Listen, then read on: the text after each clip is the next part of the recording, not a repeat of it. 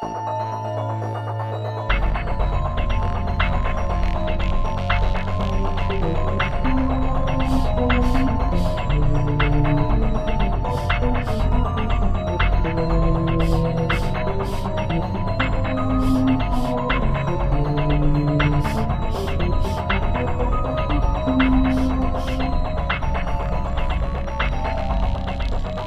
from the Afterlife. Just kidding. Yay. Greetings from our computers. You are listening to Horror Nerds at Church, a ridiculously queer podcast where we take a deep dive into a horror film and talk about how it connects to queerness, religion, and theology. I'm Emily. I'm Pastor Emily, and I'm Steve the Grasshopper. Yay.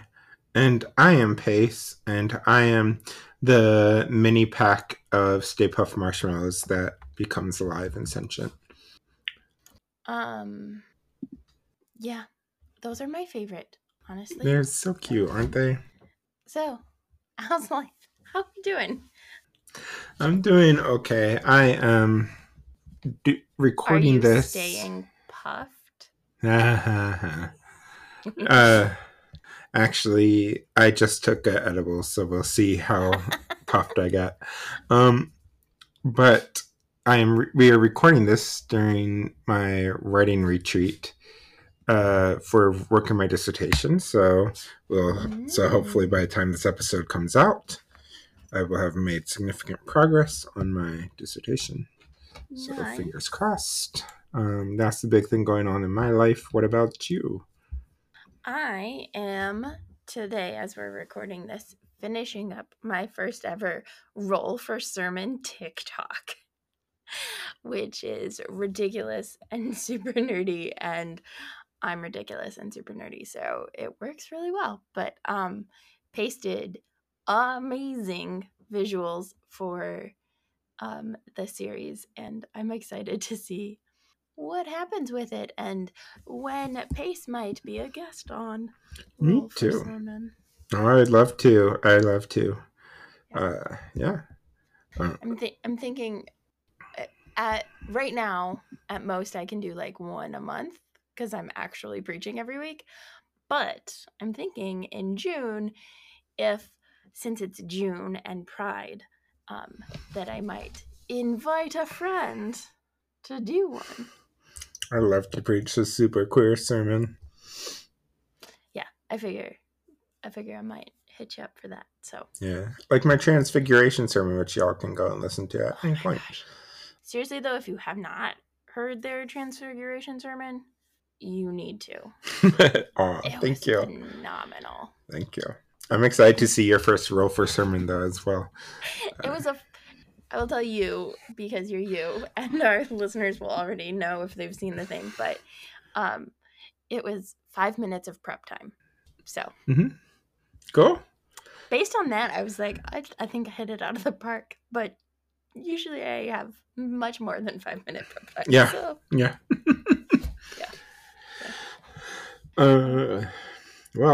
Yeah. Check out that. It was out on the Diaconia YouTube that those will be posted, or where would those be posted that people can find them? I know your TikTok you're posting previews of them.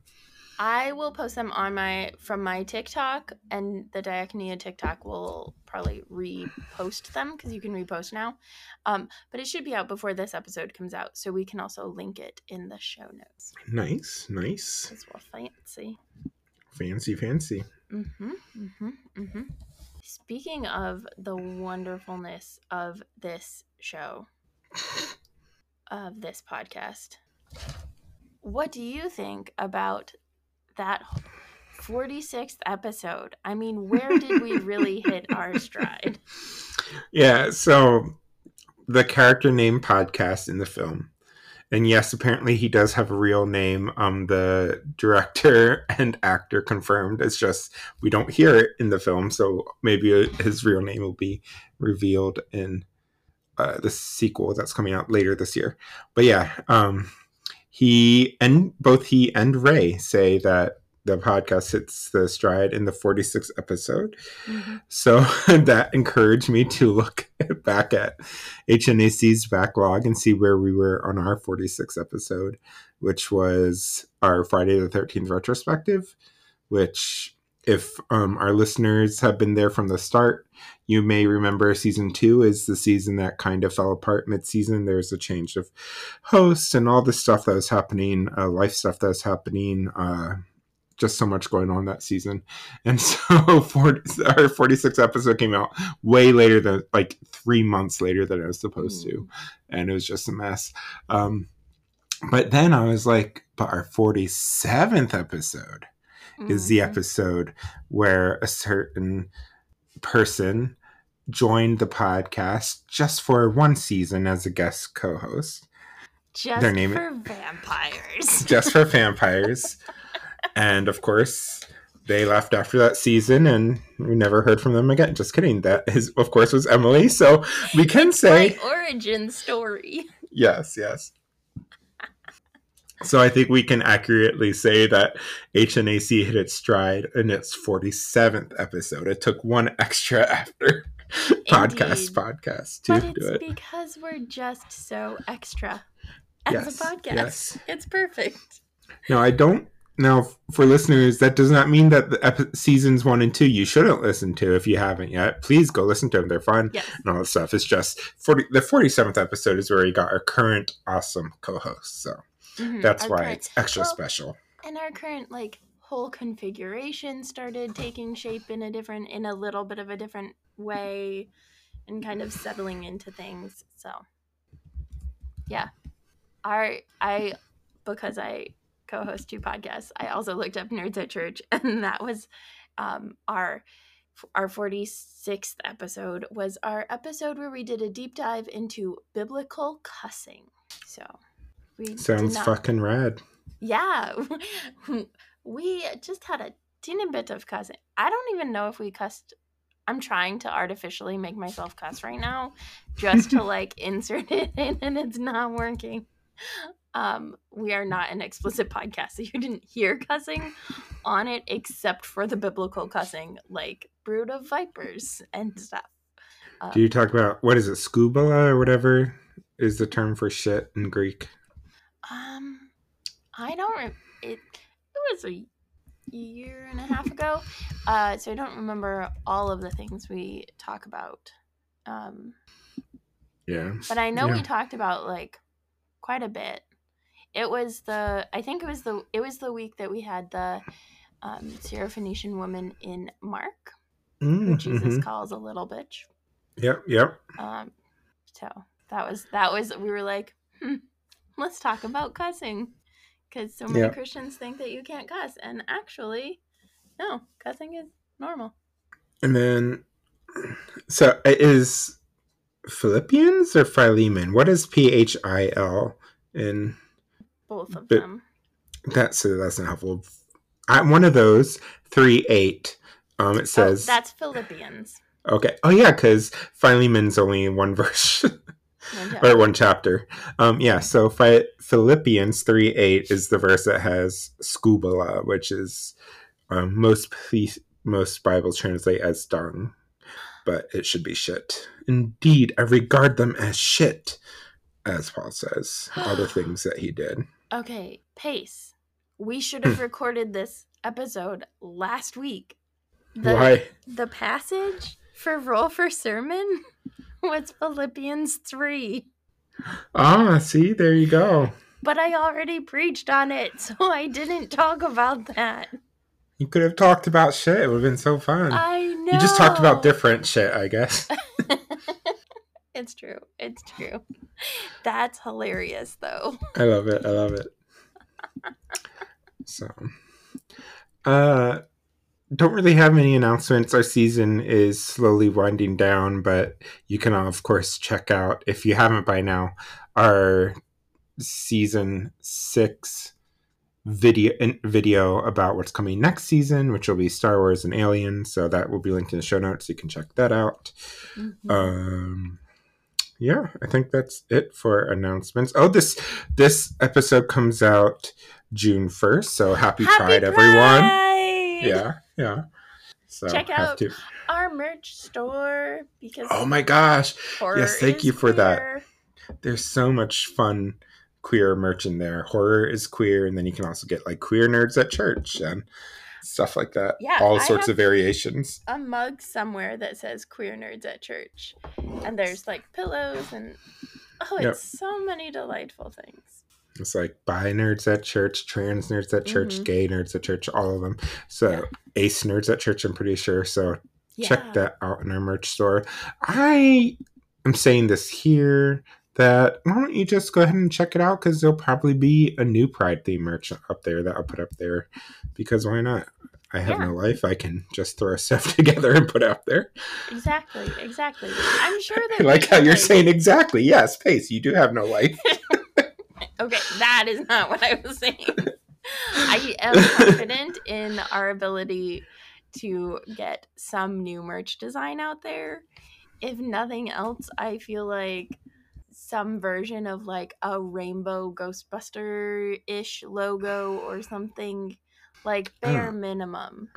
I was thinking, I'm not going to promise this, but I was thinking how fun it would be to have like Freddy and Jason making out and say horror nerds at church, or horror is queer or something. I don't know. Yeah, We'll that see. would We'll also see. work. That would also work. You are brilliant and artistic, and Oh, art thank is you. frequently a stress outlet for you. So like Mm-hmm. I have confidence that like it'll help you balance your life. You have confidence that I will have so much stress that I will need to do outlet in creativity. I mean, it's day one of your writing retreat for your dissertation. My writing retreat is not stressful at all so far. Just to starting today, it is day job and other things that are stressful. So yes, but you got to go back to the day job eventually. So yeah. So check out our store. There'll be new merch up there. I don't know what it will be yet, but it'll be up there. Mm-hmm. So I guess we can get into the movie we're covering today, though, which is Ghostbusters Afterlife, directed by Jason Reitman. It came out in 2021. When was the first time you have seen this film, Emily? For this podcast, I actually watched it twice in the last week because the second half of the first time I was watching it, I was a little bit more distracted and I didn't take any notes. And so I was like, I should maybe take notes. And then I realized that I didn't take any notes because it's basically like Gozer 2.0. And I was like, this is the same plot. Yeah. Have you ever noticed that when movies come back with a long-awaited sequel after over a decade, they just retread the first plot? Like Force Awakens is an example, where it's like, oh, let's blow up this entire planet-destroying base. Oh, that's not similar to anything at all. Yeah. So that's a common thing. Yeah. But I was just like, okay. But so it was for this podcast episode, and in fact, the first time I had heard of, in any sort of tangible way, this movie was when we were already in the middle of doing this podcast season. Because I was like, not totally aware that there was another Ghostbusters after the third and best one. So it came out in November 2021. It's not like there's like a global pandemic or something happening. I had just like moved, quit 2 jobs, moved across the country, Yeah,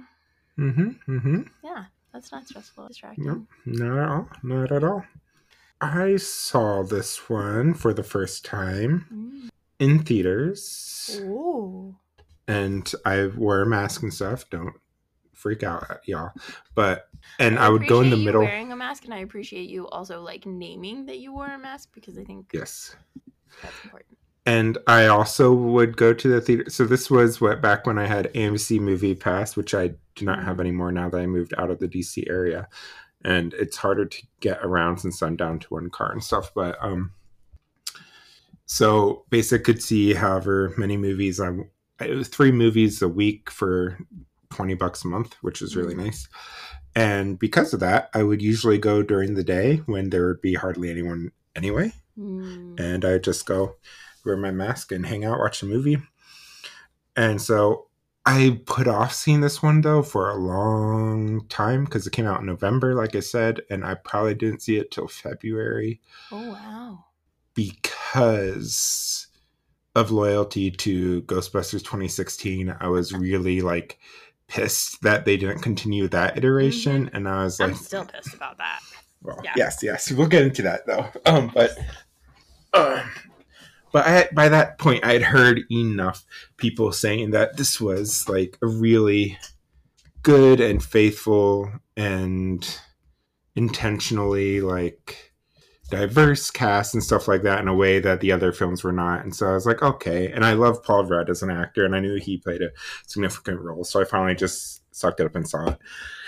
And I actually saw coming out of theaters, I was disappointed, but now I've seen this movie like 3 or 4 times since, and each time I like it a little bit more. So I don't know what that means.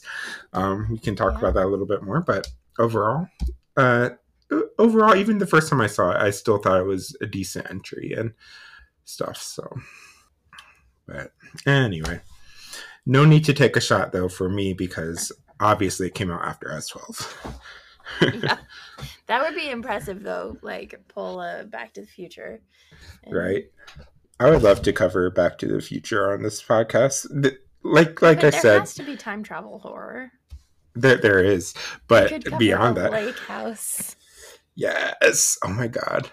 But also, if you go back and listen to our Ghostbusters 2016 episode with special guest Brooke McLean, one of the things that you will hear in that is Pace and Emily kind of coming up with an idea of Horror Nerds at Church presents. So, so stay tuned for something like that coming down the road where we might have special guest co-host or something, do stuff a little bit outside of the norm for the podcast. And Back to the Future would be great for that too.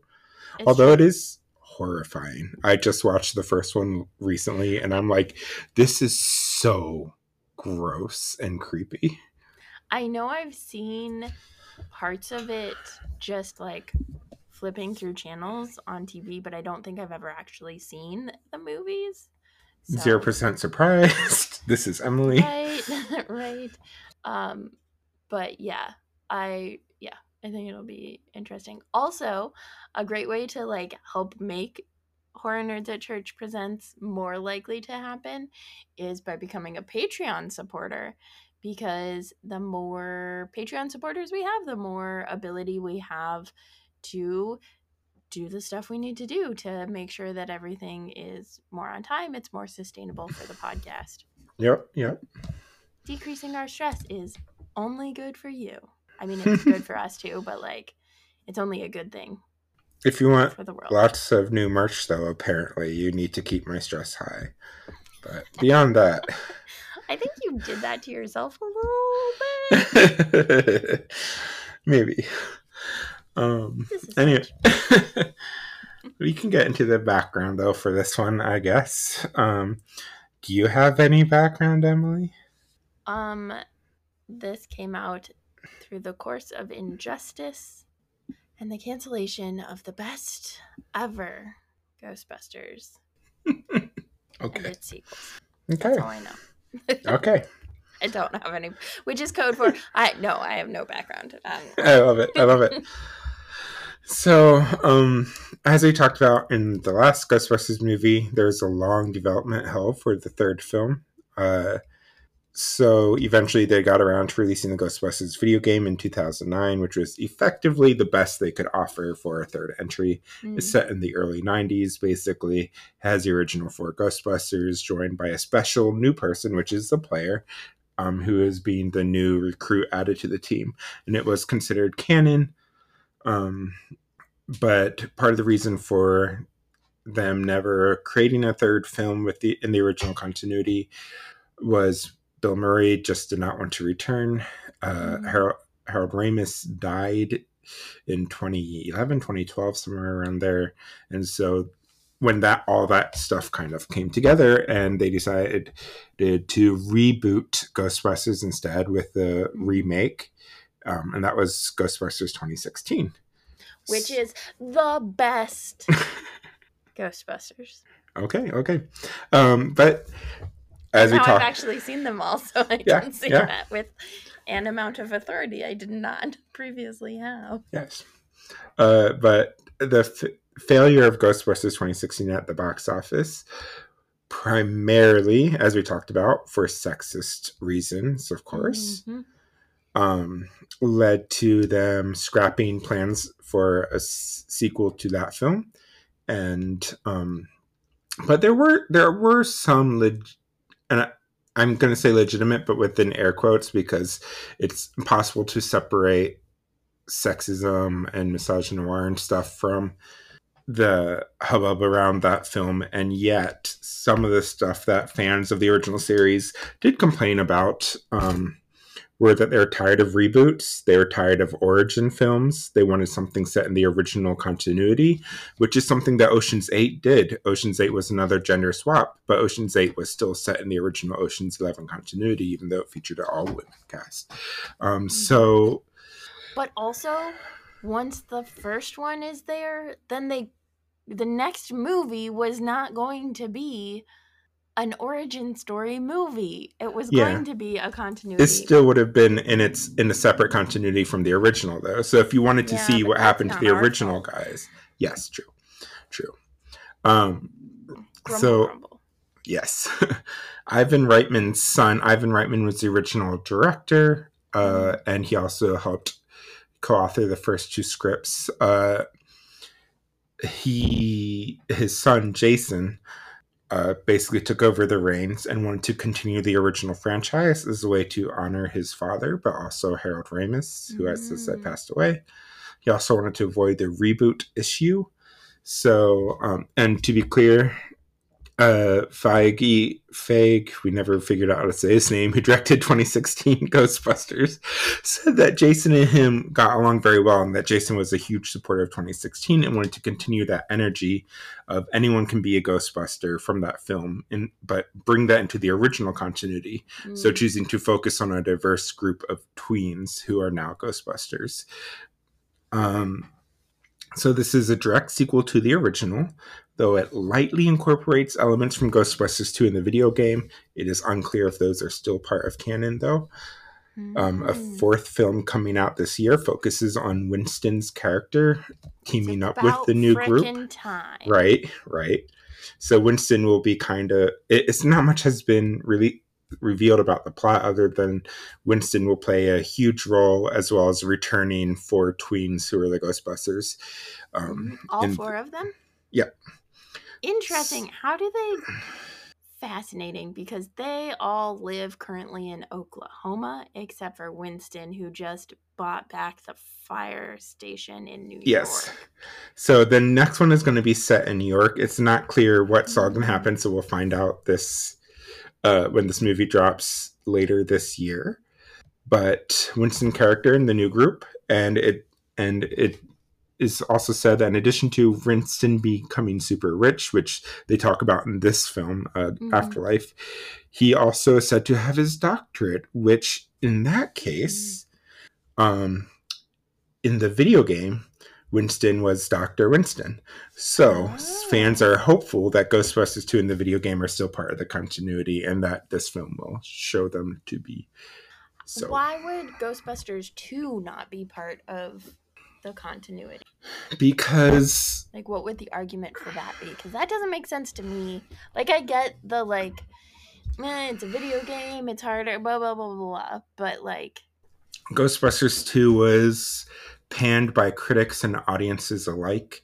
So when this film came out, it was marketed as a direct sequel to the original.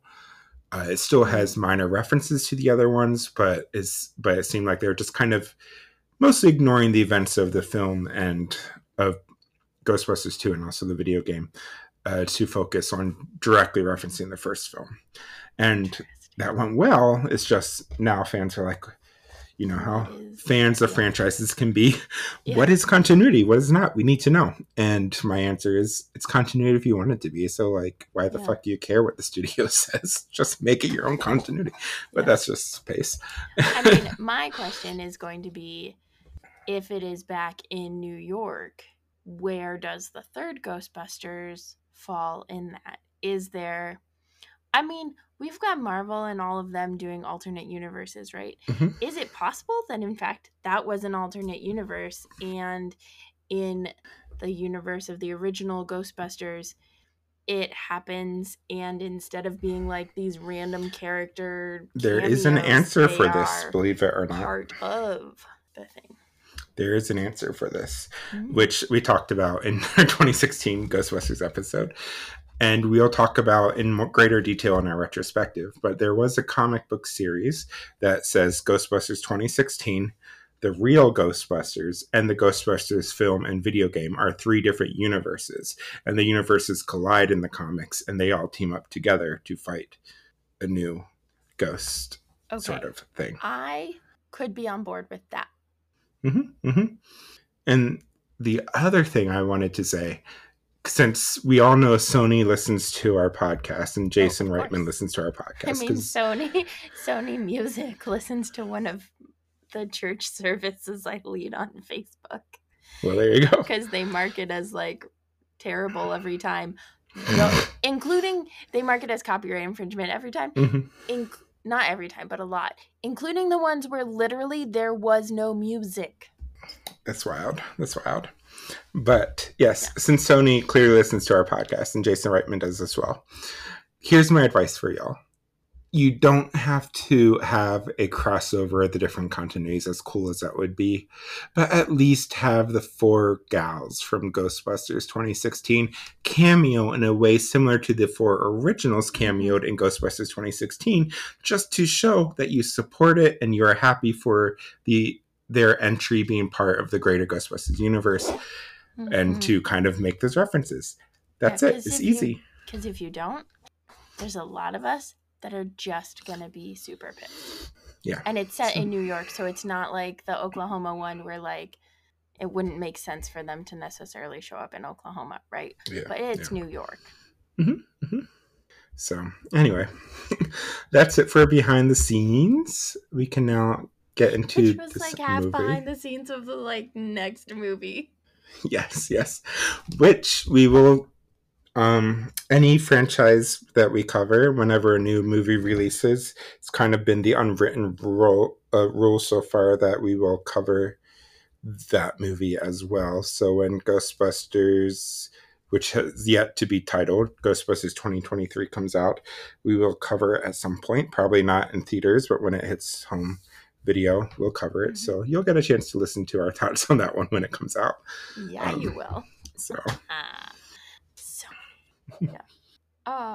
yeah, but then we can, roll through the film with some of our favorite episodes, least favorite episodes. I did have an actual moment in watching the film where I was like, wait, is this Gozer 2.0? Like, I know I said it in the background thing, but like, legit, that was a question I asked. And then as I was rewatching it this afternoon, I was like, yeah, it's basically just a redo of the first one, though Gozer's outfit, pretty cool. This one. I like the outfit. But yeah, it's got the same like Aztecs and Sumerians and like ancient racism stuff. And, yeah. So, so much for no more origin stories and no more reboots. I do like how this one starts off where, like, it starts off with that little scene featuring he's completely shadowed, so you can never see his face. But I think most people who've seen the originals assume it right off the bat that this is Egon it's following. Harold Ramis. Well, maybe Emily didn't, but many viewers probably did. Eventually, I figured it out pretty quick, but But Yeah. I love after that, it just completely transports us to a different location and we meet new characters. Mm-hmm. And we don't even see the original surviving Ghostbusters until the very end. And I like that. I like that. I thought that was really well done. I love getting introduced to new characters and the like in this one and kind of following along as they solve the mystery of like what was Egon doing out here in middle where was it? Oklahoma, Nebraska, somewhere in the Great Plains. Mm-hmm. Yeah. And it was like this, I think it was interesting also. It's always interesting to me, like how you portray people who are like how people, when people die and their character is not supposed to be dead yet, like what happens with them. Whether it's like in The West Wing, when the actor who played Leo died mid final season, right before like the election of him as vice president, and how they navigated that, and that shifted significantly the plot of that season. But like The Star like Wars, I kept waiting for General Organa to die in Star Wars in the second of the newest trilogy. I kept waiting for her to die because she had died, and they didn't kill her in that series, well, and they yeah, brought she her had back for the third movie. And then so it was like, okay, did she actually, like, how much did they even change anything? they changed significantly. We'll get into that there, but she had completed filming for the second entry, which is why that one she does not die in it. But she died before filming the third one of that trilogy, which is why they had to do extensive rewrites and use quite a bit of archive footage of outtakes from past films.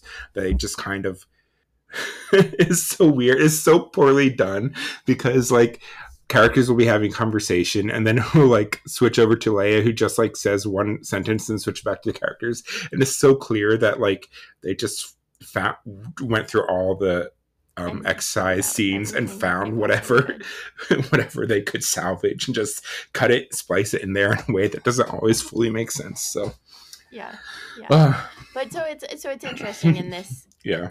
in this one, because this one, from the start, the plot was that Egon had died.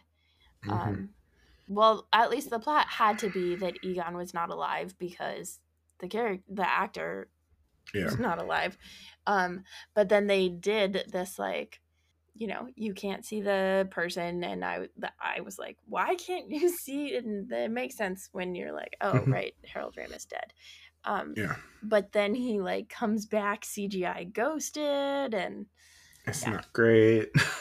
It's yeah. really poor CGI, but I prefer him as whatever. the like Casper ghost Yeah, version, when he's just invisible invisible. and just like moving stuff and Hmm. pointing Hmm. people in the right. Also, as we were watching this movie, Emily was disparaging Paul Rudd's character's teaching skills for summer school and saying who would just show scary movies to summer school kids. And my answer is Pace would. I absolutely would. I would absolutely show Cujo to a bunch of kids and stuff in summer school. So But like I'm the much more on his vibe. I mean, to be fair, I my understanding of the point of summer school is you didn't pass a class and now you have to take it over, which is thrown off a bit by like Phoebe, who's a kid genius, Hmm. being in summer school. But like that seems like an alternative to babysitting or something. But yeah. As we talked about, my summer school experience was going to the community college that was in Columbia, where I grew up, had summer school classes that they offered, Mm, and a lot of them were like classes that you can retake to get credit for and stuff if you didn't pass it. But others were like to get ahead on a subject, and some were just for fun. And so one of the ones I took just for fun was a class on the classic monsters. So we watched the original Dracula, we watched the original mm, Frankenstein, movies like that. It was really yeah. fun. That was the type of Nice. summer school pasted. That's fantastic summer school, though, and I am Right. 0% surprised that you did that as your Mm-hmm. summer Mm-hmm. school. Yep. That's awesome. Yeah. Yep. Also, I really thought when Which one's the older grandchild? What's his name? Uh, this is why I always have the Wikipedia pulled up. I I didn't know. have it I pulled was up going today. to try to, and then I didn't. Trevor, played by Trevor. Finn Wolfhard. Yeah. So when Trevor takes the Ghostbuster mobile out for the first spin and is like driving through cornfields or wheat fields or whatever and just like wrecking the crops, I was like, are they gonna like make it? What I think they should have done is to then like zoom out and do an aerial thing and have it have made either a crop circle or like the Ghostbusters logo or the Ghostbusters logo as a crop circle. That's a Because little I bit think, willing suspension for disbelief I that he just mean, randomly is making this. This one is clearly trying to like ground itself in reality in a way that all three of the movies that came before it did not. There's details, one distinct tone details, shift here. details. But you're like, just making chaos in a cornfield. Of course, we're going to think crop circles. Like, Mm-hmm. Or Jason showing up and burning down the cornfield like in Freddy versus Jason. That would be another yeah, fun thing. yeah. Like Or like he just Children of the turns the Corn Ooh, style. yeah, Like, yeah. there are Some so murderous many kids show up. options. He who walks behind the rose shows up and just like murders everybody. Mm-hmm. Mm-hmm. Pops out of the ground and Yeah. yeah. Something that I really am still not sure what I think about is Carrie Coon's character of Callie Spangler, the mom role in this is like her advice to Phoebe is don't be yourself, which is said as a joke, but Yeah, like it's and clear Phoebe that tells she her doesn't. too. It's clear that like she does not. She even says this that she doesn't know how to connect with Phoebe. She doesn't know how to help Phoebe. Make friends or any stuff. It's very much this neurotypical mom trying to get her daughter to act more neurotypical. Mm-hmm. I found that very problematic and gross. And when Yeah. her daughter is finally starting to feel like she's fitting in, her mom turns it into her own trauma with her dad and saying, I'm glad you are feeling like you're fitting in, but this is my issue and why this isn't okay. And it's like, Right, I which get is you're a the point single where you're mom. I like, feel so bad, but just like, you should have had therapy. right, you're taking out on your kids. It's Mm-hmm. just in many cases I think, oh wow, she's being a great mom, and then on some other times like, oh, I'm not sure I agree with those choices. Yeah, yeah, and I had that too. And there's there's a lot in how they portray characters, especially with respect to gender, that gets weird, and that's like, and so that's partly when she's like, I don't know how to Phoebe. What Mm-hmm. Phoebe? And it's like, go to therapy. At Mm-hmm. least acknowledge that you don't know how to interact with your child because Mm-hmm.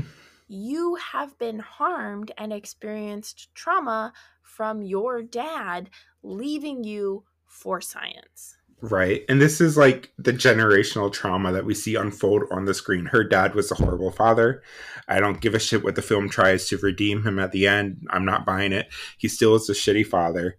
So now she has trauma that she is passing on to her own kids because she hasn't dealt with it herself. And so it's like, come on. Yeah. Come on. We can do better. And I definitely want to get into more his role as a person with a family. Yes, But definitely in our deep dive. I think we should. Yeah.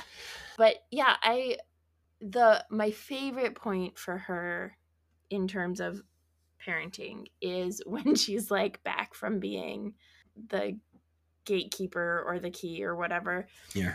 And she's like asking all these questions and telling these kids like, and they're like, we already know all the things. We already know all the things. And then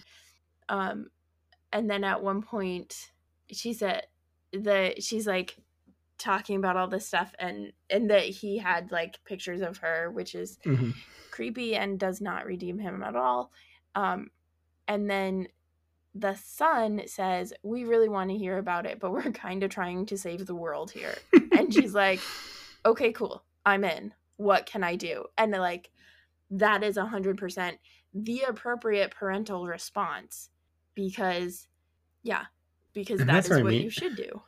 There's a lot of stuff in her where in this movie where I'm really vibing with her. And like, I love her laid back parenting approach. I don't think Mm-hmm. there's anything wrong with that. I want to be clear. Like, I think she's funny. I think the way she interacts with her kids is really funny and sweet most Yeah. of the time and Yeah. stuff like that. So I'm all on board with a lot of it. It's just some of those weird scenes are like, Yeah. It's the exception to the all parents are awful. Like for the most part, no, she's actually good. But just that particular part. Paul Rudd's character Gary, I also think is great with Phoebe in particular, but I Mm-hmm. just love but with all of the kids. Yeah.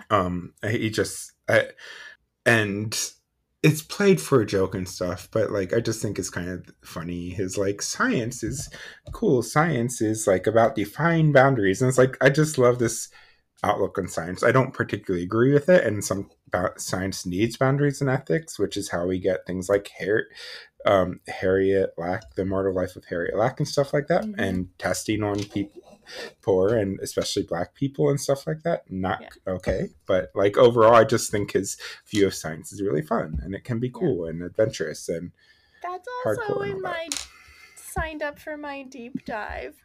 Oh, I do think like his awkward like there is an artificial acceleration of their relationship that is like just you expect relationships to artificially accelerate in movies because you have X amount of time to have mm-hmm. a relationship or develop a relationship.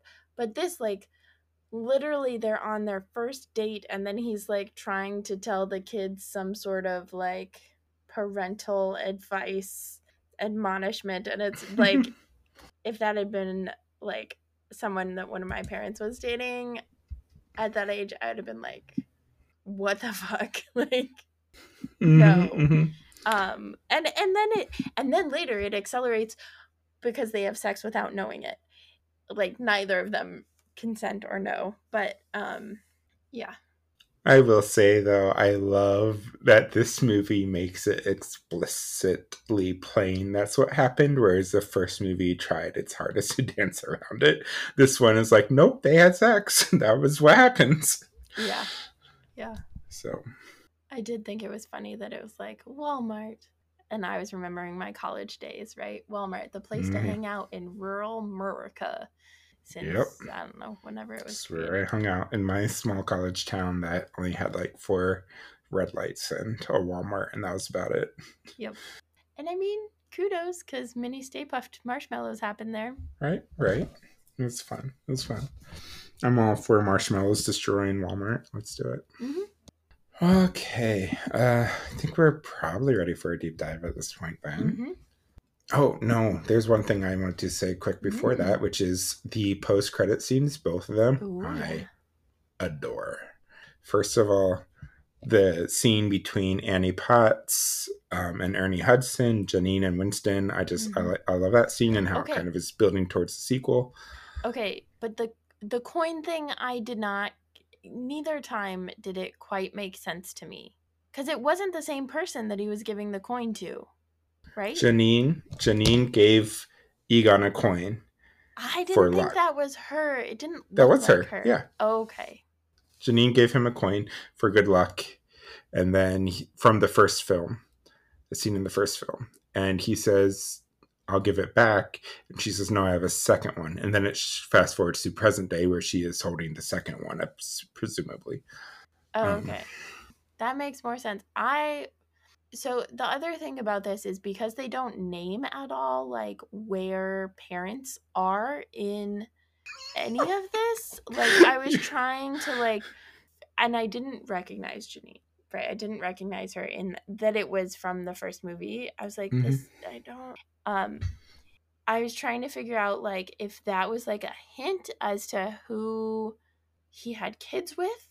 And Oh then yeah, I also like throughout was trying to figure out like what happened to like Phoebe's dad and like right. There's cuz a it's line in there about how he was no good kind of guy who ran off, but right that's but it. like it just like there's And then we I never meet podcast parents. Like he even gets arrested, and it's like his and they parents don't don't show even up. care.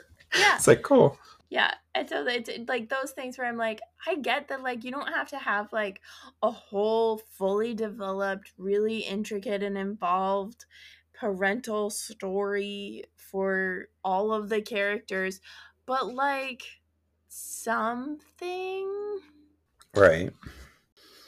And we also have no idea who Callie's Spangler's mom is either. That's not Yeah. referenced at all. Yeah, So did that's why her I was mom like trying to die? Who figure it knows? out with the coin. I was like, is it this person with the coin? And then she Yeah. had it, and I was like, wait, but I didn't think that was the same. And Yeah. So lots of questions. And but just the other post credit scene. I love Sigourney Weaver showing up as Dana, and it doesn't make it okay because what Venkman did is still disgusting and gross. yep. But I love that she's doing it back to him and like tasing him or electrocute whatever him Mm-hmm. extra because of what he put those kids through and Yeah. stuff. Yeah. Just very funny. Yep. Particularly, like, he marks the cards, and she's like, wow, you're actually doing the thing. And then she's like, you marked the card. Like, she Mm-hmm. knows. And Yeah. yeah, that they were both really cute. And the first time that we were watching it, when it came up with like plus special appearances by or whatever, and then it said Sigourney Weaver, and I was like, did I miss this? And then it immediately cut to that Yeah. scene, and I was like, okay. So that I thought was like brilliant. Very well done. Agreed. Mm-hmm. And yeah, the missing parents for the kids is weird. What else? Oh, so another question I have for the sequel, if Ghostbusters 2 is still canon, is what happened to Dana's son? So I know in some scripts during the development hell of Ghostbusters 3, um, her son was going to play a big role as like one of the main characters or something like that. But then that never happened. And then Ghostbusters 2016 and then all this other stuff happened. But I'm just curious what happened. What if, because this is how movies work, what if he's the deadbeat dad? He'd be kind of young though, because he was an infant in 1990. So he would have been 30, 30 something, and Callie Spangler is significantly older. It doesn't mean she No, she's couldn't date not. younger or How anything. old is she? Uh, let's find out. Well, her oldest kid is 15, she would have had to have been 15 to have had that kid, which is a little young, not impossible, but it's just. But Carrie is 42 in real life, so she's probably about a decade older than Dana's son would be. Hmm. Which is Which not is still out of range. possible. Well, because But part of yeah. it too, right, is did Egon have a kid in the second movie already? Oh, so you think that. Right? Like, there's a whole thing of literal timing that, like, Mm-hmm. if he had a kid, See, this is why the second movie might not be canon then, because of because the some of timing these wouldn't issues. be quite right. But he could have had a kid. Who knows? He could have had like a kid in college, even in one of his many doctoral programs before the first movie came out. Yeah. Because he's clearly a deadbeat dad, so it's clear that he wouldn't have been involved in this kid's life during Ghostbusters 1 or 2 if he had a kid at that point. So it still fits. Anyway. Now we can do deep dive, though. Awesome. Yay, deep theological discussions of the day. Yes. So, pet peeve we get right in the beginning. Oh my gosh. Yeah. And then again on tattoo form is I hate it. And then the reminders throughout every time we pass that spot. I loathe it. Drives me up a wall when I see people call Revelation, the book of Revelation, St. John's Revelations with an S. I have some compassion for lay people who are not theologically educated and who call it Revelations, because that's what the conservative Left Behind series groups This is Call why it. I don't have compassion, because it is the people who interact and engage with that media that call it revelations. I have issues with all of us who have the education and have not properly taught anything about it, because many, if not most pastors, are terrified of talking about Revelation at all. Because they're Because of the Left Behind series, because of a lot of reasons, but among them, the like Left Behind, scary. so then what the fuck are okay, this is going to be a conversation that we can probably do in a mini-sode down the road, because it deserves its due time. But like, then what the fuck are pastors doing in these congregations if they're not educating people? Like, that's literally their role, is word and sacrament. Part of the word is the education of what the word is Preaching and and teaching. means. Yeah. Like, come on, Well, people. there is a lot of research that the Revised Common Lectionary is actually like not conducive to better biblical literacy. So that's part of it. Kay and I actually did a deep dive for Nerds at Church into Revelation last year, for our second Easter episode, because people don't know and people are We'll probably unfamiliar. we'll probably cover one of the Left Behind movies on this podcast at some point too, so we can do a deep dive into that too. Yeah. But part of it is like this combination, and Susanna and I have talked about it a lot, but the combination of lay people getting upset with clergy for certain things, or clergy just preemptively. A lot of it is a certain generation of clergy not being accountable to the harm that they caused by not doing their job, by not having hard conversations, which then creates this cycle where, particularly in predominantly white churches, right, where lay people then expect to go to church and not be challenged and not have thought provoking conversations and not be called to address the evils and injustices in the world. And so then when pastors do, pastors get in trouble because lay people think that you shouldn't, because pastors in the past haven't. It's this vicious cycle that like sucks for those of us who are pastors who want to have those hard conversations, because we're not set up for success to do it anymore unless we are creating a worshiping community or a faith community from scratch. And I see you other roster leaders who are not pastors too, because I know you're doing a lot of this work as well. And me, as a layperson, I will just say this: Yes. one of the reasons I don't want to be a pastor is legit because of this stuff, Yeah. this bullshit. Because like, there's a lot of reasons I want to be a pastor. Maybe that'll be a real life church horror story I share in a minisode one day. But Mm-hmm. like, And I feel like it is my duty as a lay theologian to educate, and that's why this podcast exists, among other things. Like, mm-hmm. I want this six-figure education that I'm going to be spending the rest of my life paying back. I recognize as a privilege that I need to share what I learned there, because if I don't, what the fuck was the point of me doing that and putting all that money in there and time and shit? and that's part of the origins, and like what Kay and I talk about for Nerds at Church is to make theological concepts and biblical literacy and biblical scholarship accessible to lay people who have not gotten the full education. And I think I will just say, like, I know I said pastors, I'm specifically talking about pastors because it is a cycle of pastors doing this, then Mhm. lay people responding to that for other pastors. And I think there's a Okay, that's different fair. kind of flexibility for deacons and even for like theologically educated lay people, right? Like I love the parishioners who encourage that deep thinking, who appreciate Mm-hmm. it, who Mm-hmm. give feedback on it and say that they like it, because not everybody does that. But I think because deacons have so Well, frequently been just like cast aside in the church, there's like a I'm different also sort of thinking freedom to like, ecumenically too, because I know in like the Episcopal and the Catholic churches, deacons have a role that is much closer to pastors, and so I could yeah. see some of these cycles, especially with Catholic deacons. I've been involved in enough Catholic churches over the years to just know that many of the Catholic deacon, there are great ones out there. I know you, I see you, I love the work you're doing. But many of the Catholic deacons I've encountered are trash.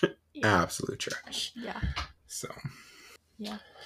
But yes, definitely the ELCA in particular, the way that they just sweep aside the deacons and the former rostered roles that have now become deacons, Yeah. like the deaconess community in particular, but the diaconal, the lay, all of them. Yeah, and there's like progress being made, but it is slow, it is few and far between, just as with all groups that have been marginalized by the church. Like, yeah.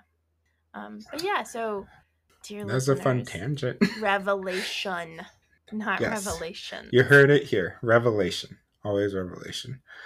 Also, why does Ray have it tattooed? I have no fucking idea. Because he like specifically says he did not believe Egon, and yet he still has the tattoo of Revelation 6:12. Right. Also, please share what Revelation 6:12 is, because you put it in the notes. Thank you. So in I just got this from the NRSV, but I did forget to, who's opening the seal? Okay, the Lamb, which many people interpret as being Jesus, but so Revelation 6:12 says, when the Lamb opened the sixth seal, I looked, and there came a great earthquake. The sun became black as sackcloth, the full moon became like blood. Yeah. So, and sackcloth, as in sackcloth and ashes, the thing you wear when you're in grief, or repenting, that sort of thing. But. And I feel like, so one of the things I loved is in the credits of the film, it talked about how they were consulted with seismologists and were thanking the seismologists who helped explain like the earthquake to them. They did not thank any theologians or biblical scholars, which is clear by them calling it revelations. But also, it's pretty clear that I'm pretty sure someone just typed into Google earthquake references in Revelation, since this movie has earthquakes, found that, and like, here we go, put it in there. Because it makes no sense. Like, okay, cool. Yeah, Kay and I actually just went on a rant about this in the episode that just came out today, our episode on ecumenism, and gave some unsolicited advice. But like, no, it's legit. People think that because they have a particular cultural understanding of Christianity from like their childhood, they don't think that they need to have any sort of consultant when it comes to anything theological or religious. And like, I know that it is a like church nerdery pet peeve, right? And Pace and I have ranted about funerals and all sorts of things, but like, it's not that hard. None of us get paid shit. Like, it does not cost that much. And half the time, we would do it for free just to, like, have our name in the credits of a movie or a show. But, like, really, you could pay me $30 an hour, and you're already paying me more than I make in my professional job for which I have a master's degree. Pick us. Yes. I'll be your consultant. But you should actually pay people more than $30 an hour to do this sort of work. True. If you want somebody who's working on a terminal degree in the field of theology, I'm your NB. So I was going to say, really, you could contact the Diakonia.Faith Collective, and we could take care of you on any number of consultancy things like this, from tech and music and theology. We got you. Kind of also along the lines of them clearly not caring enough to do the research about real religious items and stuff. The Aztec death whistle, kind of as Emily was saying in the beginning, just like, let's just call on Aztec and Sumerian religion without actually checking if it's real and making up. But the Aztec death whistle is a real thing. Its exact purpose is unknown, but of course is just kind of put into the film as let's make up ancient civilizations are decimated by colonization, make up whatever we want. The theme of many horror and occult movies. And I'll put a link in the show notes from discovery.com if you want to learn more about the Aztec death whistle as it really existed. Nice. Yeah. We already talked some about sexism, but I think it lends itself into the science conversation because they're like the default de facto assumption for the movies is still rampant sexism and toxic masculinity, right? Like, Mm-hmm. you're a mom, you live for us, and it's supposed to get laughs, but it gets laughs because people actually still believe that that is true today. And then like when the first thing that the kid does is like, ooh, a cute girl, I'm gonna go like try to get a job so I can flirt with her and date her, and like all of the comp heading that's like they just Mm-hmm. pair literally everybody gets paired up in this. And I was just like, I don't think Phoebe and podcasts had any romantic anything though. I don't think they did, but they still got paired up. That's true. Right? It's still the As pattern of, friends. yes, because they're 12. Okay. Wait until the fourth movie comes out and We'll then we see. can We'll see. see. But even if they're not romantic, right? Like the pattern is established. Okay. One Okay. boy, one girl. One boy, Mm-hmm. one girl. One boy, one girl. And the like, you should borrow my hoodie. It's really masculine. It was my boyfriend. And he all of a sudden he's like creeped out by like. Mm-hmm. So, but that brings us to when we talk about science, so much of science is based so heavily in sexist assumptions about the world. Like, there's literally a species of lizard that it took like 11 years for scientists to discover because there are no males in it. And so the scientists just didn't think it was possible. Mm-hmm. Mm-hmm. There's like a study that happened with deer where they thought that like there were a bunch of male scientists. They observed the deer, and the deer would graze and graze and graze, and then one deer would like head off in a particular direction and everybody would follow it. So they're like, the alpha deer. Well, what they missed was as everybody was grazing, people would like look up in different, like deer would look up in different directions. And once the majority of the deer were all looking up in the same direction, then the one deer would head off. But it was a group consensus building model of where are we going next. Mm-hmm. And so like the concept of like science is pure, science is absolute, science is flawed, and science is human. Yes.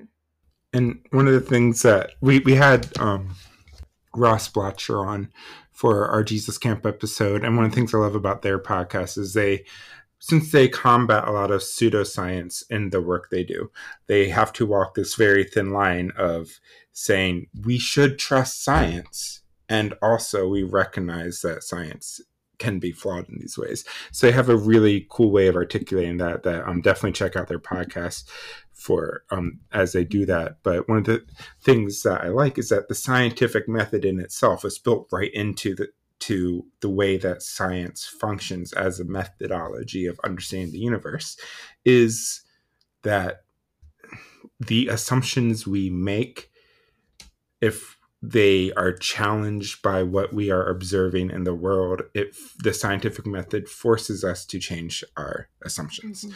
And so that's one of the things that I love about science. But you have to actually, sorry, Gary, science is not pure though. Yeah. Science is not absolute. Science changes and is dynamic. Yeah. And moves and grows. I did love his comment that science is reckless. It's punk rock. Like, I thought that was really good and really on point, because I think there is science is actually legit pretty cool. And what they were doing was definitely reckless. Right. They had no plan afterwards, any of that. But it is punk rock when it's like that kind of science, or like a lot of the kinds of science that doesn't get enough credit for being cool. I also love the quote, which you put in here too as well, that science is the safety pins in the nipples of academia. And I want to disagree and say, no, that's actually queer theory is the safety pins in the nipple of academia. Yes. But beyond that, I love that idea though. It's fun. Yeah. The first time he said it, I was like, what? Agreed that it is queer theory is much more than the safety pins in the nipples of academia. Oh, yeah. But it's just I love that, like, that energy. We get that in all four of the Ghostbusters movies, and I love that in this one and in Ghostbusters 2016, that it is a woman who is embodying this recklessness and fun and Mm-hmm. wildness and excitement of science. So it's Phoebe in this one, it was Holtzman in the last one, but I Yep. just love that. And Egan, of course, has it in the first two, but Yep. Egan's problematic for all the reasons we've said in those two movies and also this one. So Yeah. Yeah. Speaking of Phoebe, yes, that kid is amazing. My favorite character by a long shot. I was so excited for you to watch this one because I knew that Phoebe would be up there for you. I Oh, love yeah. her too. She's great. She's fantastic. Like, she decidedly does. And she is a great embodiment of the scientific method, right? Like, she Mm-hmm. doesn't believe in ghosts. She's never seen proof. She's never seen any of that. She doesn't know who her grandfather was. Um, and then, like, she starts playing chess with a ghost. Mm-hmm. And, Mm-hmm. like, she takes what she observes and she reorients her perspective and she reorients her hypotheses and all of that. Um, and she has some of the best jokes, like the best jokes. Oof, I disagree with you on that. I think it's cute, but I love that. I We were only watching knew this, one of them. but we were watching this with a few people, and every single one of the jokes, we're all like rolling our eyes, like, "Oh, this is bad." But I mean, it's like, I think this is a great joke. Actually, it's like you would, we know, Right. Well, and it, like, okay, the only joke that I actually knew was the what do you call a fish with no eyes?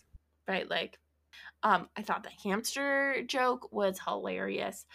The one that particularly got me though was when she was talking to Gary, to Mr. Gruber or whatever, about triangulation, and that it had three sides, and she was like, I just thought you were being obtuse. And then has this like wink that is it's so just cute. perfect. And I was like, yes, like comic genius. And Gary gets it and laughs and thinks it's legit funny too. Yeah. I will say that one is cute. Yeah. They're all cute, but that one is funny. I'll give you that. Yeah. Well, And the only one I think that's funny, but well, and there's also the like the comic genius is also like when she's talking to Zool, to Gozer, and is like, are you prepared? And Gozer's like, are you prepared to die? And she's like, no, I'm 12. And then the thing is finally in right. place, and she's like, are you? And then zaps. Yeah. Yeah. So it's just like, there's just like so much. And it's all like, she's extremely self-aware. I think she's very much coded as Yeah. autistic. And she's so self-aware, and part of it is like the injustice of having to be that self-aware because her mom is not. Right. And the world at large is not. It's something. Yeah. Yeah. And so like there is that space where I'm like, I love that she like tells her mom, no, you've just never been good with money, but you're really good at other things. And like, I think it was pancakes or French toast or something, like whatever food, grilled cheese. I don't remember what it was, but like she like that sort of like just clarity and openness and like, she's just fantastic. Yeah. And I mean, as you said, Phoebe's clearly coded. She even has a line in there about processing emotions and showing them differently than neurotypical people. Yep. But I also think that Phoebe, of course, coded autistic, but I'm pretty sure Podcast is coded ADHD. And I love that about him. Yeah. He is like so hyper fixated on so many things. I love it. And just goes from one thing to another. So distractible. Yeah. Adorable. Yep. The other thing that like I kind of wanted to talk about is like morality and ethics. Let's get into it. Because there is this like teleological pull that Egon has, which is teleological is like the ends justify the means, right? And so he, yeah, it Maybe is. in ethics, but not in like philosophy. Oh, Teleological is something different. what is it in philosophy then? Because It, that's it what it was still is about. about the ends, but it doesn't have the inherent the ends justify the means. So I'm not an esthetician, so I fully acknowledge that I I do mean, I'm not going know from my like teleology. college Christian ethics course, so I totally like defer to you on teleological in ethics, but in philosophy in general and in theology, it's not about ends justifying the means so much as the end result is what um, things kind of naturally build to. So by studying the now, you're studying the end, or by studying the oh. end, you're studying the now. And it's kind of this philosophical connection that comes out of Yeah, Greek that's philosophy and stuff. not at all what I learned in ethics class. But so in ethics terms, at least, the teleological perspective is that it is the end result that matters, and the way that you get there is less important. And Mm-hmm. deontology is kind of the reverse, that like it matters how you get there. You can't just like erase um, the way you get there. You can't get there through murder and then be like, yeah, see, we got there. And so that particular dynamic then is for Egon. He clearly has a teleological perspective in terms of Mm-hmm. like he abandons his family, his friends, everybody that counts on him for the quote unquote greater good. Um, Mm-hmm. and and so there's like, is that an ethical choice? But also there's the like, do you have the right? Right? Because Phoebe says that she's like, he sacrificed everything for this, even us, Mm-hmm. right? And it's, Mm-hmm. which then raises the question, do you have the right as a parent to sacrifice or abandon your family, particularly your children, for the sake of some Of greater good? saving the world. Yeah. Like And that's what, kind of, yeah, where is that balance? that's kind of interesting too. Like, especially now that Superman has a son and stuff like that. How do you balance the power and privilege of being Superman in the world with the capacity to do good and bring about justice for so many when you also have to focus on being a family man, I guess. Yeah, like Um, when you bring children into the world consensually, there is a responsibility. mhm. And so like, But but that's also the issue with this is it presents it as a zero sum game. He had to make a choice between two things, and that choice was he either had to choose his family or he had to choose the greater good. When literally he could have he could have done just both. communicated to Mm-hmm. his family and said, "I am doing this research because it will protect you and the entire world. Mm-hmm. Let me communicate to you. Let me communicate it to my friends." Like the wild thing Yeah. to me about like abandoning all these people is he literally just need to take a video camera, record what's fucking happening in this mountain to Gozer, and Mm-hmm. send it to the Ghostbusters, and they would all believe him. Yep. Send it to his family, they would all believe him. Yeah. Why? Like, I just do not understand this, and that's kind of shown. Like, Egon is coded as neurodivergent. I'm pretty like in the first two films is Mm-hmm. autistic and stuff, but there's this level of like almost sociopathic lack of empathy he has that Mm. is some in Which films frequently that gets miscoded as that's what I'm going to try autistic. to say. Yeah. Yeah, it's frequently miscoded as autism, but that's not at all the case. As It's, Phoebe says in this, yep. she It's expresses these things differently. it's Big Bang Theory, right? Yeah. Sheldon's an asshole. Not Yes. because he's autistic. He's just an asshole. Yes, exactly. And same here. But like the way he does experiments without people's consent or just plays mind games like he Mm-hmm. was doing with Dana in Ghostbusters 2, it's clear that in spite of him having a wall of pictures of his daughter, he is not a good person. He Yeah. is an asshole. And he's a terrible dad, right? Yes. Like following every picture you can and tracking down every picture you can of her, and yet never being in relationship with her. Not even sending her a fucking card or calling her on her birthday or something. Like, Jesus Christ, like, dude. I There's no get that you have excuse. no money and are not paying child support, and that's bad. Yes. And also, there are ways to still be in someone's life. There are ways to like work around it and work with it and all of those things. And and that's where like there are different models of ethics and care. And I think it's Confucianism, if I am remembering my Southeast Asian religions course in college. Well, um, that like one of the models is that your family unit is the center of your care. And so your primary responsibility is to your family unit. And then there's like concentric circles of care. And that is supposed, that like care for your central family unit is supposed to inspire and influence care for the next larger circle and the next larger circle and the next larger circle. There's also a train of thought that's like, no, you shouldn't care more for your primary circle than the rest of the world. But yeah, so that's it's just like all of these things, and then you get Winston, right, who says like he's a billionaire, and Janine asks like why he did it or whatever, and he's like, I did it for my family. Mm-hmm.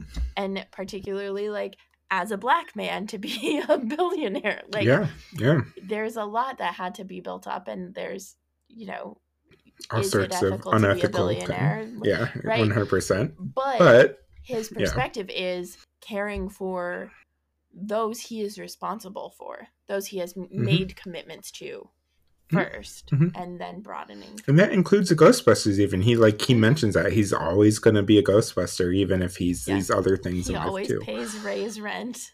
Yep. He truly, genuinely cares about his chosen family, the Ghostbusters and stuff, and his Spile family. He probably would have covered Egon's costs for the property and all of that stuff. Like, we know that Egon was in a like really crappy financial situation, but like he probably would have covered it for him. But I just want to I like how you brought up the concentric circles model and stuff, and also this is all fresh in my mind because of dissertation stuff. I'm not going to talk about the ways in which Protestantism kind of changed the rules around family and serving God through serving family and stuff like that, other than to just mention, I've talked about it before, I'm naming it now. That's also kind of ties in with this. But I want to emphasize, again, it's not a zero-sum game. It's one of those things like second wave feminism taught us you can have it all. That's not necessarily a thing, but you really can do justice and do right by your family while also working for justice in the world. It's not a choice. It's not one or the other. It's not like you have to choose your family coming first and then choose the world second. You can choose both. Yeah. Like they can both be true to you. And like, I'll say this because she's been a guest on the podcast before. I'm just going to shout out this person because she's very public with certain aspects of her or of their family life, which is Elle Dowd, and Adam Dowd do a really good job of showing these are the particular ways we care for our family. These are particular ways we care for our Black children. And because of that, it's connected to these liberative movements of justice for the Black and brown community beyond just their children, and bringing their children into that justice work too, which a lot of people might criticize as dangerous, but like it's all part of working for justice. You don't have to choose one or the other. You can choose both. So yeah, that's my little rant on there, but yes. No, but that's really true. And like, this is, a particular timing wise, this is particularly poignant because yesterday was Mother's Day, and as we're recording this, yes. Yeah.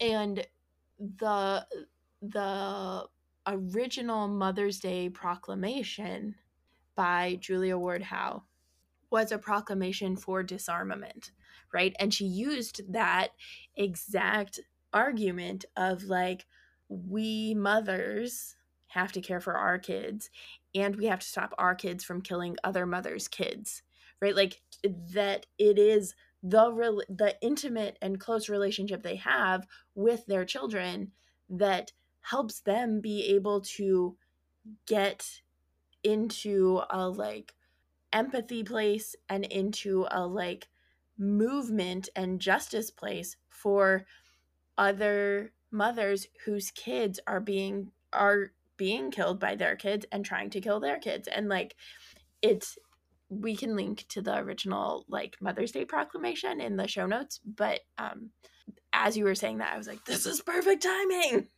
This is the exact thing, because that's what she's talking about. Yeah, 100%. And since I jokingly brought up Superman, that's one of the things I really have loved about the Superman as father arc in the comics ever since that started, is that they do a really good job of asking these questions and using the character Superman to explore these questions. So anyway. Yeah. Um let's see. Any other deep dive stuff you have? No, not really. I mean, I thought it was hilarious that Evo was like, I'm going to create a monster and then expect to be equals. And then it just gets like shredded. And it's like, yep.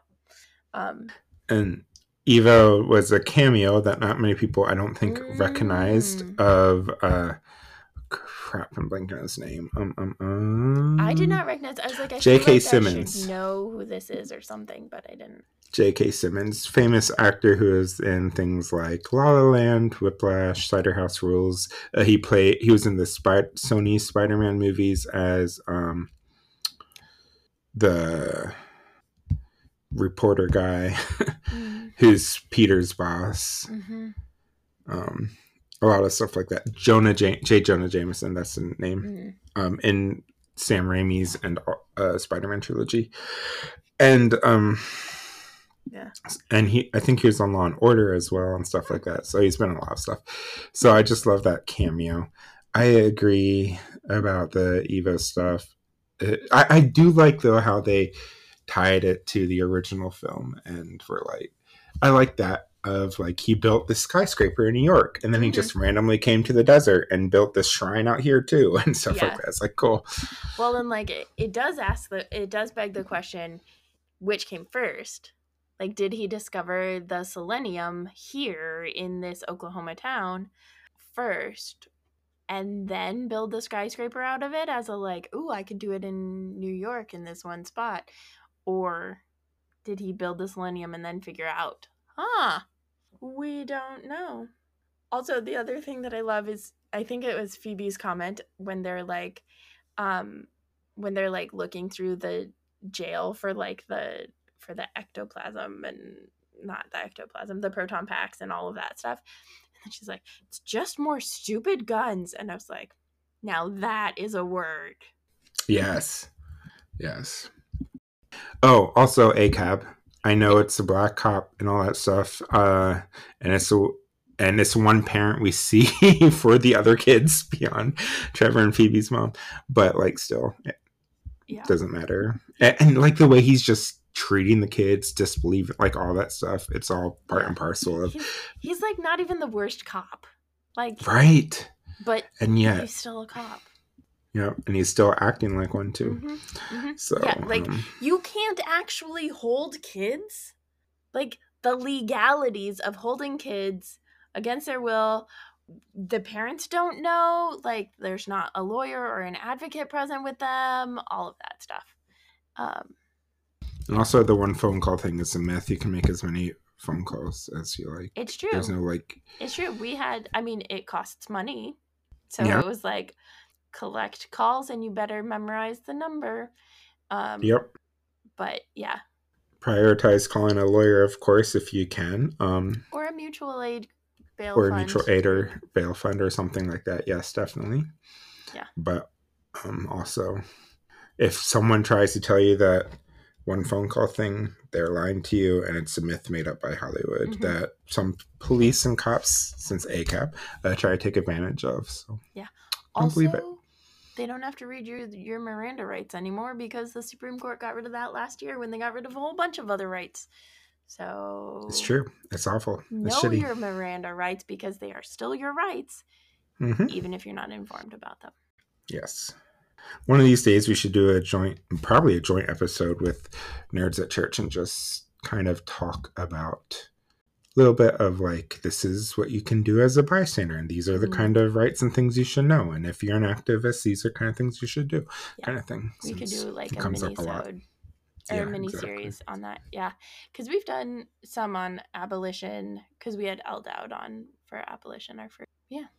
Okay, ghost lore then. Dun dun dun. So apparently now we're like, how are we classifying ghosts these days? Because this was like when podcast was like, that's definitely a free floating metal muncher, definitely class 5. And I was like, yep, how are we using that same weird random terminology that Ray uses in the first, like, it's just made up mumbo jumbo, right? Like, it's make up whatever you want and then declare it some class.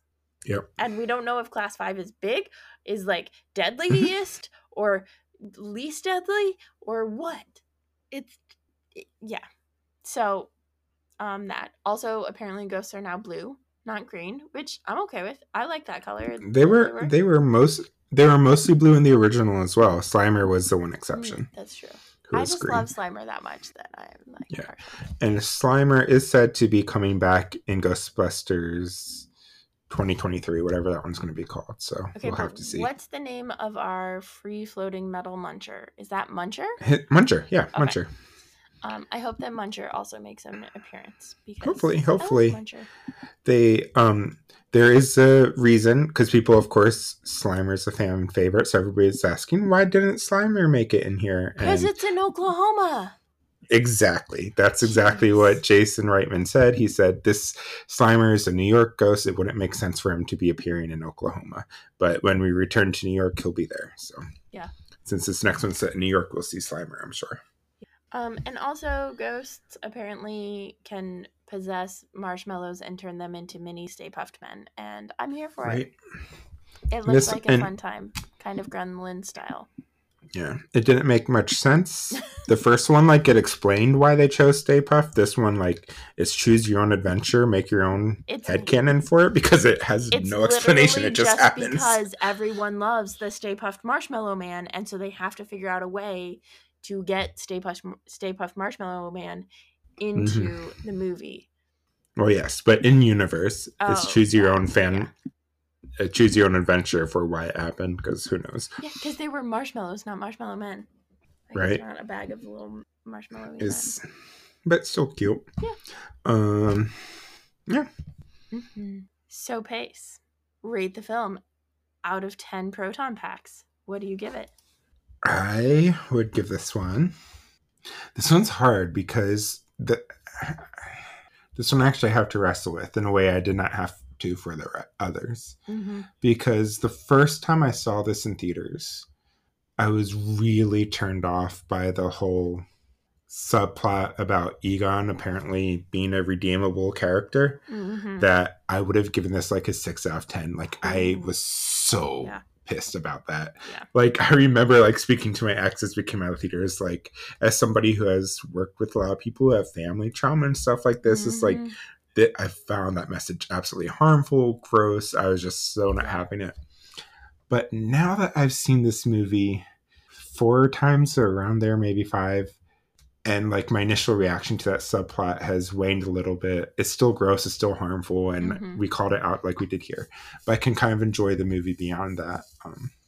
I'd probably rate it 7.5, maybe 8 proton packs. I really dig it overall. I really like the diversity. I really like Phoebe. So, and I love that they are giving Winston his spotlight, both in this one, like setting up for him to give it in the next one stuff. So yeah, 7.5, 8 out of 10 proton packs, somewhere in there. Nice. My favorite kill. Can I share that? Yeah, kill or ghost. My favorite kill is Ivo, because he got what's coming to him. Like, as Emily said, like, it's such a trope. Like, you're never gonna get ahead, dude. Just why do you think killing the world and bringing about the reign of the woke demigod they joke about in this movie. Also, something else I don't like when people joke about woke and stuff, especially regarding that's gender. No, thank you. But whole other thing. But yeah, I get it. Anyway, but yeah, not gonna happen. Glad that glad that not Zool. Now I'm doing this.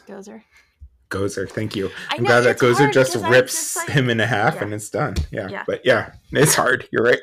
It's like because the key phrases are not the same as the who's who, and then I still don't know who Zool is. So Zool is the gatekeeper. Then who's the key?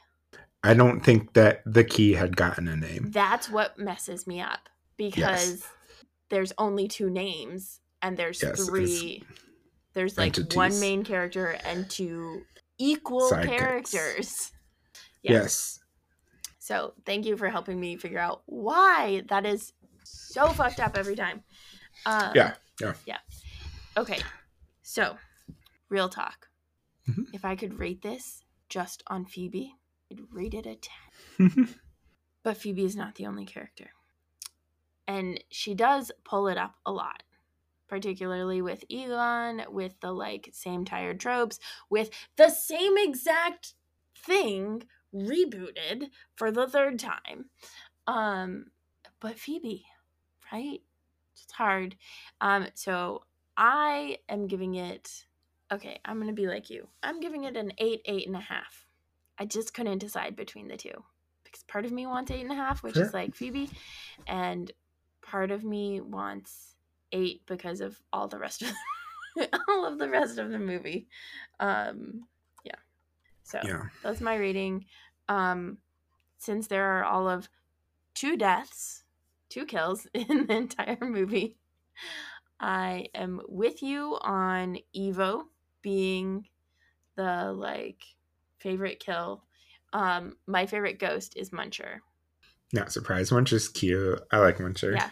And he helps save the day too. Yeah. My favorite ghost is definitely not Egon because that whole I get the he figures out how to make sure he is a ghost so he can help with that whole thing. Mm-hmm, and it appears that his unresolved issues are his abandoning his family because once everything's taken care of, he doesn't disappear. He doesn't disappear until he gets to hug his daughter. And we need to do something about the redemption. That just needs to be a theme or something because we already have, for our Patreon subscribers, we already have a Paige was the guest co-host. We did a BooTube on redemption arcs in TV, and we talked about a lot of the issues. And you were co-host of the podcast when this happened, so I'm surprised you don't remember this. You weren't on the episode, but we talked about it because this was Christmas time when you were busy doing pastor things. And I was like, do you want me to just do a BooTube without you? And you're like, yes, that'd be helpful. I thought you were doing it on a specific TV show that I didn't know. We did it on redemption arcs in a variety of TV shows, and we talk about them. So Buffy is one we talk about. We talk about Steven Universe, a few others. So yeah. Okay. Then for our Patreon supporters, go check that out. I'm going to. Yes. Oh, it's Christmas, so you get a pass. Thank you. I appreciate that. And I didn't jump at this one, though our Patreon supporters will know that it is, in fact, legit for us to have a jump tracker. We just haven't had jump scare movies, but we have on Patreon. So if you want to find out what movies are jump scare movies, support us on Patreon and you'll get to find out. I am sure that our Patreon, that our entire listener base, Patreon or not, will get their money's worth on the jump tracker when it comes to the Alien franchise we're doing with season 6. So I believe you. And Patreon will get bonuses because probably if Alien is scary, Predator also has jump scares. Yeah, Predator's a little bit more on the action side, but there's some scary moments. We might get a jump scare or 2 there too. Yeah. We'll see. Cool. Well, our next movie, oh crap, I I didn't do my due I diligence know. of I was writing this like, I in. don't even know. It's not listed on the we don't have the outline made yet. So I was like, I don't know. I don't Yeah, know but what the we next three are. have the season thing, which I need to check. One of them is Okay. Ghost. One of them is Nope. And I don't It's know what the Ghost. third one is. Okay. So we are next watching Ghost, Mm. which I'm excited for because I don't think you've seen this one. No, I haven't. I have seen the scene, the iconic scene is like a meme. So I know there's something about pottery, but I have not seen the movie Ghost. So this was one of my picks where I was like, we have to watch Ghost. I love this movie. It was this one or Field of Dreams, I think, were the two that were kind of debating for this spot. But I'm glad Ghost won out. I like Field of Dreams, but college heart that went to college, like my heart that went to college in Iowa, I'm like, Field of Dreams. But how do you say no to Ghost? So yes, Ghost, and then Candyman, which we're recording with People Under the Scares podcast, and then Nope, which we're recording with Rob Pitts, and then our retrospective when we are done. I'm excited for all the things. Yeah, and all these movies are coming out during Pride Month, so it's going to be extra fun. Yep. So anyway, tune in for that. That's it for our show, though. Our theme music was by Matt May. Horror Nerds at Church releases every Thursday, at least until the end of this season. Please comment, rate, and subscribe to us on Apple Podcasts, Google Podcasts, Stitcher, Spotify. I'm adding Spotify because one of our listeners asked if we are on Spotify, and yes, indeed, we are. Spotify Podcasts, which is now this whole thing. And we're pretty much wherever you get your podcasts. If you can't find us on a podcast network, just write in, let me know, horrornerds@church@gmail.com, and I'll find a way to get us on that podcast network if it's possible. Yeah. So, but we're on most of them. Support us on Patreon and get access to exclusive movie commentary episodes, BooTube episodes, including that Redemption Arc one, which is a great combo. And more bonus content by going to patreon.com/horrornerds@church.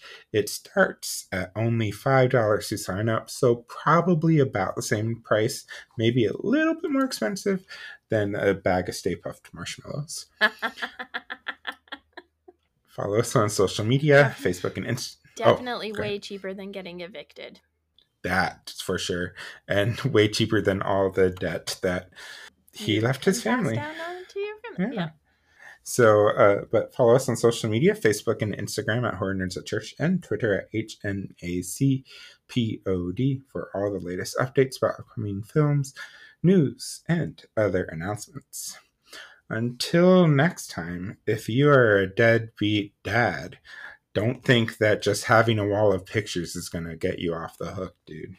And also, coming back as a ghost made a really bad CGI and not going to work. Yeah, no, don't do that. But if you haven't hit your stride yet, don't worry. You've got until at least the 47th. Yeah, at least 47th. That makes me feel good since I am 38. So I haven't at least until I'm 47. 46, 47.